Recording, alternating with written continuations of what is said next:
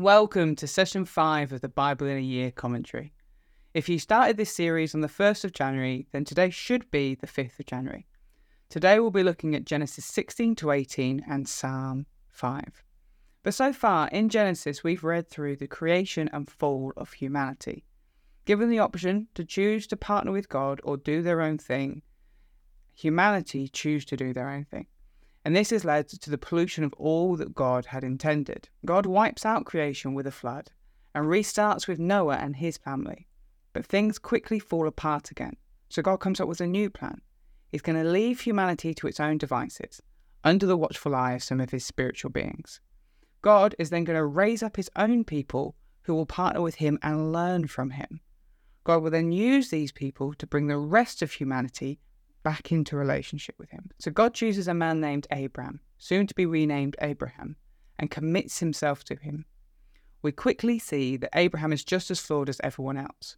We read yesterday as Abraham decides to flee the land God promised to him because he's frightened by the famine and go to Egypt instead. There, he lies about Sarah being his wife and uses this lie to get lots of stuff for himself. But God continues to commit himself to Abraham, determined to use him for good. And that's where we pick up today, continuing to follow this journey of Abraham with God. So Genesis 16 to 18. Abraham and Sarah's flaws continue to show themselves. Rather than trusting God to provide, Sarah finds her own way of making sure they have a child. She decides what is good for herself. Abraham, like Adam before him, does not challenge his wife, but instead goes along with it. In doing so, they oppress a poor slave girl called Hagar. Sarah takes her and forces her to sleep with Abraham to produce them a son. Then, as soon as Hagar gives birth to this son, Sarah is unhappy and oppresses her some more. This is one deeply flawed couple. Here they are oppressing an Egyptian slave, and this will then be mirrored later in the story when the Egyptians oppress their descendants as slaves. But while God is willing to use flawed people, we also see that he cares about the oppressed. He sees Hagar's struggle and promises her that her son Ishmael will grow into a great nation, to the point where she is able to say, "Truly, here I have seen him who looks after me." That's Genesis 16, verse 13. God then affirms the promises he made to Abraham and the relationship he wants them to have through a covenant, a partnership. God will bless and support Abraham, and in return, as a sign of Abraham's confidence in God, he and his descendants are to be circumcised.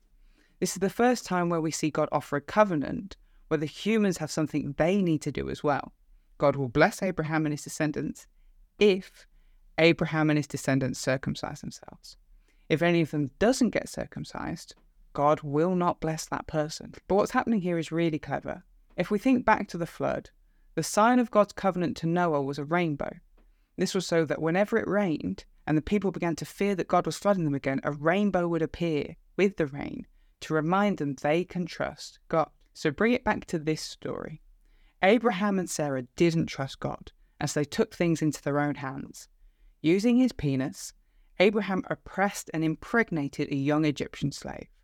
God forgives Abraham and renews the covenant with him, and the sign of this covenant is that Abraham and his descendants must mark their penises. This way, whenever Abraham looks down, he will see the consequences of the last time he didn't trust God and did things his own way. God encourages Abraham that he's still going to have a child of his own with Sarah. God will still bless Ishmael, but he won't allow Abraham to claim he achieved God's promises in his own strength. When Sarah hears of this, she laughs. Both she and Abraham are far too old for that. But God insists that by this time the following year, she will have a child. Then finally, we have the first example of where it looks like a human being is able to get God to change his mind. This can be difficult for some to get their heads around. The problem is that God has two almost competing parts of his character, justice and mercy. Because of his justice, God could destroy the wicked and remain true to who he is. But also, because of his mercy, God could forgive the wicked and remain true to who he is.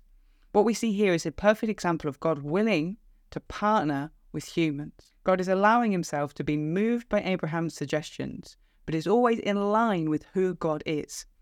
Here it might look like Abraham is bargaining with God, but actually God is agreeing to everything Abraham asks for, because Abraham has shown he understands God's character. And this should be an encouragement to us in prayer, that God empowers our prayer by letting us remind him of who he is. So let's now look at Psalm 5. This psalm is attributed to King David, and it fits into the category of lament psalms, but only loosely. There is much less of a focus on a specific complaint and more of a general call to God to bless the righteous and oppose the wicked. The structure of the psalm mirrors itself. This is known as a chiasm and is very common in Hebrew literature, particularly poetry. As Hebrew poetry doesn't use rhyming, it relies much more on repeated themes and intentional structures. Here is a summary of the structure, but I would recommend checking out the written version of this commentary in the description to see the structure properly for yourself. Psalm 5, 1-3, we have the psalmist asking God to hear their prayers. Then verses 4-6, God opposes the wicked. In Psalm 5, verse 7-8, the psalmist is now able to enter God's presence. And then mirroring itself, Psalms 5, verses 9-10, the wicked are going to get what is coming to them. And finally, in verses 11-12, the psalmist asks God for his protection. You see the mirroring. As all good prayers start, the psalmist turns to God and asks him to hear, to pay attention and listen. The psalmist identifies God as king. When we come to God in everything we do, we must acknowledge that he is king over our lives. As they get ready to enter God's presence, the psalmist also recognizes all the things that would keep someone out of God's presence. Anyone who is wicked, who boasts, who does evil or tells lies, anyone who is bloodthirsty or deceitful. These are all things that God hates. God's house is a place of abundance and of faithful love. What's the thing that allows someone to enter God's presence? It's the fear of God. This fear leads to righteousness. And so the psalmist asks God to help him be righteous, particularly right now as he's surrounded by enemies and really just wants to retaliate. And then the psalmist turns back to his enemies and why he wants to retaliate against them so badly. They're liars. Inwardly, all they want to do is kill and destroy. But outwardly, they flatter and pretend. So the psalmist asks God to make the consequences of their actions fall back on them.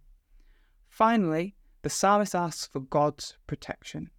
While those who are wicked should be rejected, may those who trust in God rejoice and be protected. God blesses the righteous, protecting them with his righteousness.